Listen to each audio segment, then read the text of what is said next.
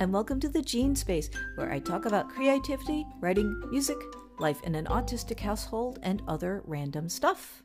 I'm so glad you're listening today. So I woke up and it was December this morning. How did that happen? Guess it blew in with last night's ferocious winds and rain. I generally enjoy this month, especially the decorations and the lights. Mostly other people's decorations and lights, that is, we do put things up, but not very artfully or extensively. I especially like the very beginning of the month.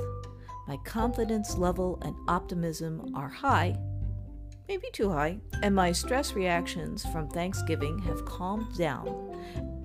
And also the leftovers are finally out of the fridge. I haven't yet overdosed on holiday trappings or tunes. So here's a little history behind 3 classic holiday songs. Enjoy the show!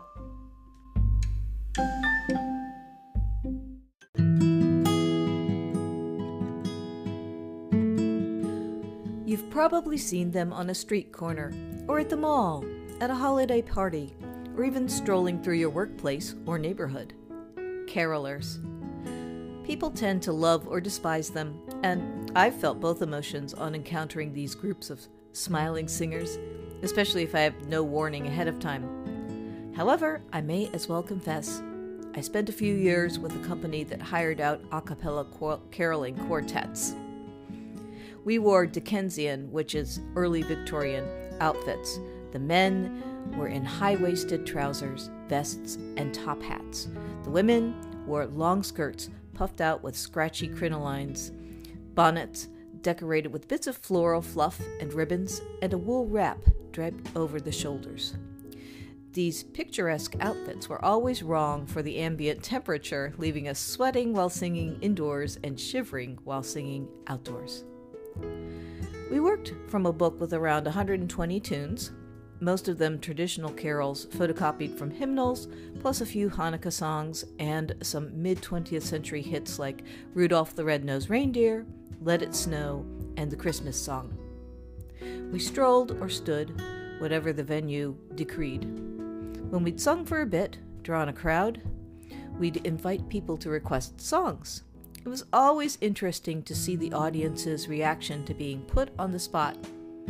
Some people would have a brain freeze, while others eagerly shouted out, "Grandma got run over by a reindeer," or "All I want for Christmas is you," only to get a, "Sorry, we don't have that in the book. Would you like to hear something else?" This is when, inevitably, one of the following 3 songs would be suggested: Jingle Bells, Silent Night, or Oh Holy Night. Over the course of a 1 or 2 hour gig, we would sing Jingle Bells 1,000,000 times. Okay, more like 10 or 15 times. It's a short song, even if you do all the normal verses, which tell a tale about the joys of riding in a 1-horse open sleigh, which was the original title, by the way, even when the occupants get upsot in verse 2. This song has a Massachusetts connection. Its composer was sometime organist James Lord Pierpont, who was born in the state. High Street in Medford, Massachusetts, features a plaque claiming, mistakenly, that Pierpont composed Jingle Bells in 1850 while pounding ales in the town's Simpson Tavern. Pierpont did live in Medford for a while, but in 1850 he was in California.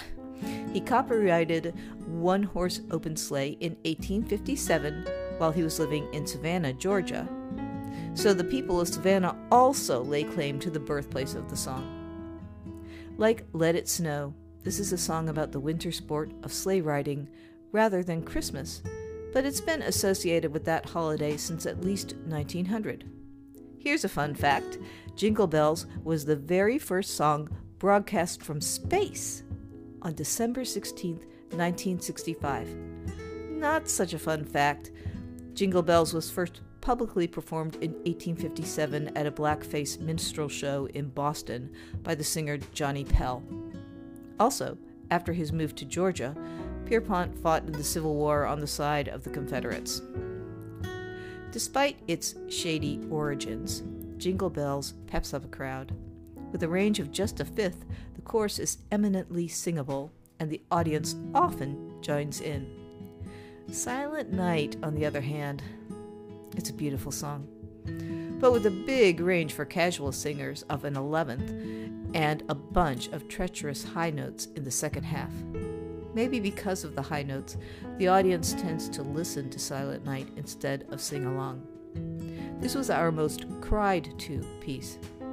It's been stirring emotions since 1818.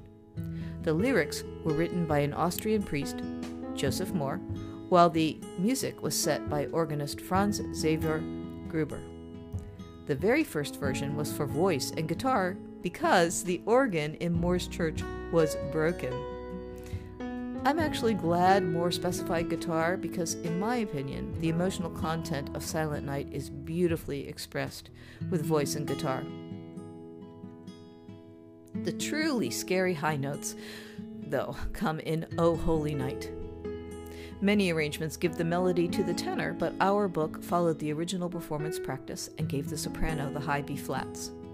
Fortunately, I sang alto and stayed well below the death zone.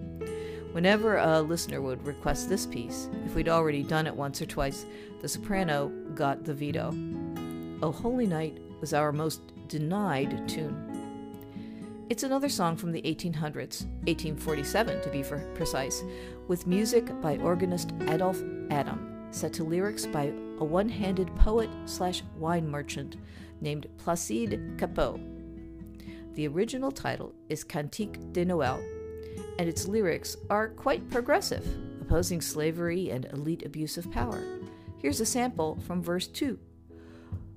I'm not going to try to do the French, but the translation is, mighty ones of today, proud of your greatness, it is to your pride that God preaches.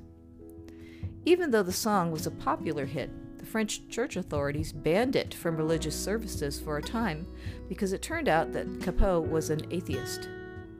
John Sullivan Dwight, a Unitarian minister, liberally translated the lyrics into English in 1855, giving the last verse an explicitly abolitionist bent. I enjoy singing the old songs. Just as with reading a novel from the 1800s or a poem written in 900, there's a thrill in the connection with the past. However, by the end of a 20 Jingle Bell gig, my singing smile could stretch a little tight. Back at the dressing room, the first off would be the bonnet.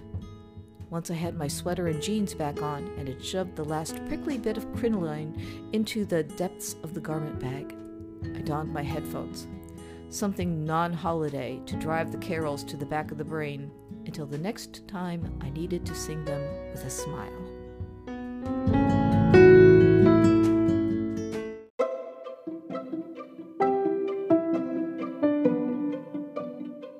Thanks so much for spending a bit of your day here. I don't encounter very many Christmas caroling groups when out and about these days, or I haven't in previous seasons. Maybe this year it'll be a little bit better. But whenever I do see some carolers, I always stop and listen. And I never ask for the fatal 3.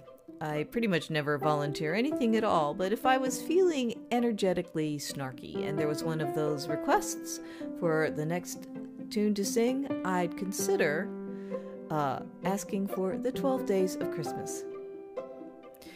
On the plus side, this is about twice the length of most holiday songs, running near 5 minutes a lot of the time, which is handy when you're trying to fill a gig with tunes and not repeat too much, because many holiday songs are just a couple of minutes long. Also on the plus side, people tend to like it, and they always are curious because after about the 5 golden rings, people forget what the 6 and the 7 and the 8, etc. are. At the moment, I can't remember what they are. And so people are kind of interested. What's going to be the next thing? Is that going to be the 7 swans a swimming? On the minus side, this song does go on forever, and the audience does tend to get a little bored by the time you get to 12. So, cautionary in both directions, I suppose, but if you do see some Christmas carolers out, stop and listen. See what they're up to. There's a link to my WordPress blog in the description box if you'd like to read the original or check out some of my other essays. I add 1 or 2 new short pieces pretty much every week. Also, if you're inclined to support this show, that would be much appreciated. Every little bit helps. There's a donations button on my homepage. Until next time, be well.